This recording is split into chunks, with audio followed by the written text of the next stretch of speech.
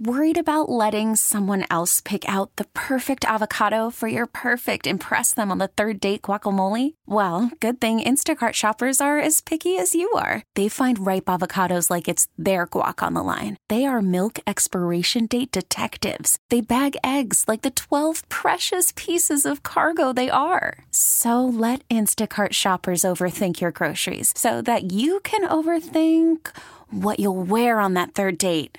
Download the Instacart app to get free delivery on your first 3 orders while supplies last. Minimum $10 per order. Additional terms apply. We get it. Attention spans just aren't what they used to be. Heads in social media and eyes on Netflix. But what do people do with their ears?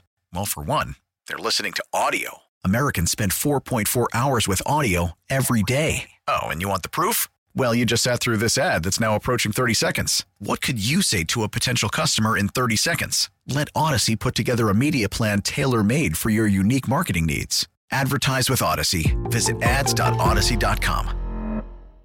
It's Elizabeth and Radar on 99.1 The Mix. Can you picture the house that you grew up in? Yes. Those core memories. You know what the doors sound like when they open and close. Oh, yes. You know exactly how you're supposed to handle that cabinet in the kitchen. Just, there's so many stories and memories that you have in those childhood homes. And yesterday, my sisters and I went and said goodbye to our childhood home that had been in our family for over 40 years. Oh, my goodness. That's a long time. Such a long time. Memories. And I was driving to Bayview to this house that my parents bought back in 1983 when I was 2 years old. And then my sister and brother-in-law ended up getting the house from my parents. And they've had it the last 10 years, raising their kids in it. And there's just been a lot of memories. And so when my sister Rachel told us, hey, we're closing on the house, like it's time. We're selling it. It's time. No. We said, we got to go back. We got to go back. Take some pictures. Go through the rooms, tell some stories, and driving into Bayview, I felt like I was driving to a funeral. Yeah, because that's the last time you're going to be in that house, right? I did. I felt like I was driving to a funeral. It was so bittersweet, but I felt like it was a funeral for a loved one that had had a good, long life. You know what I mean? Yep. And the new people that are buying this house are going to update the house, and it's really exciting. But as we're walking in, we talked about how the stairs in this 100-year-old home in Bayview, we all had moments of sneaking into the house. Sure, yeah, and knowing you did. exactly where to step on those stairs as to not wake up our mom and dad. And I have video. Do you really? I had my sister record me because I wanted to prove that if you walked on the outside of these steps instead of the middle. Okay, yeah. It was almost silent.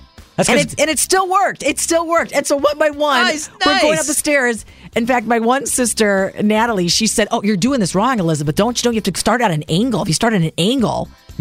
And I'm like, I've never known that. And so she's going up the stairs on an angle, and we're having such a ball. And then we were talking about the times that we did sneak in and when it worked and when it didn't work.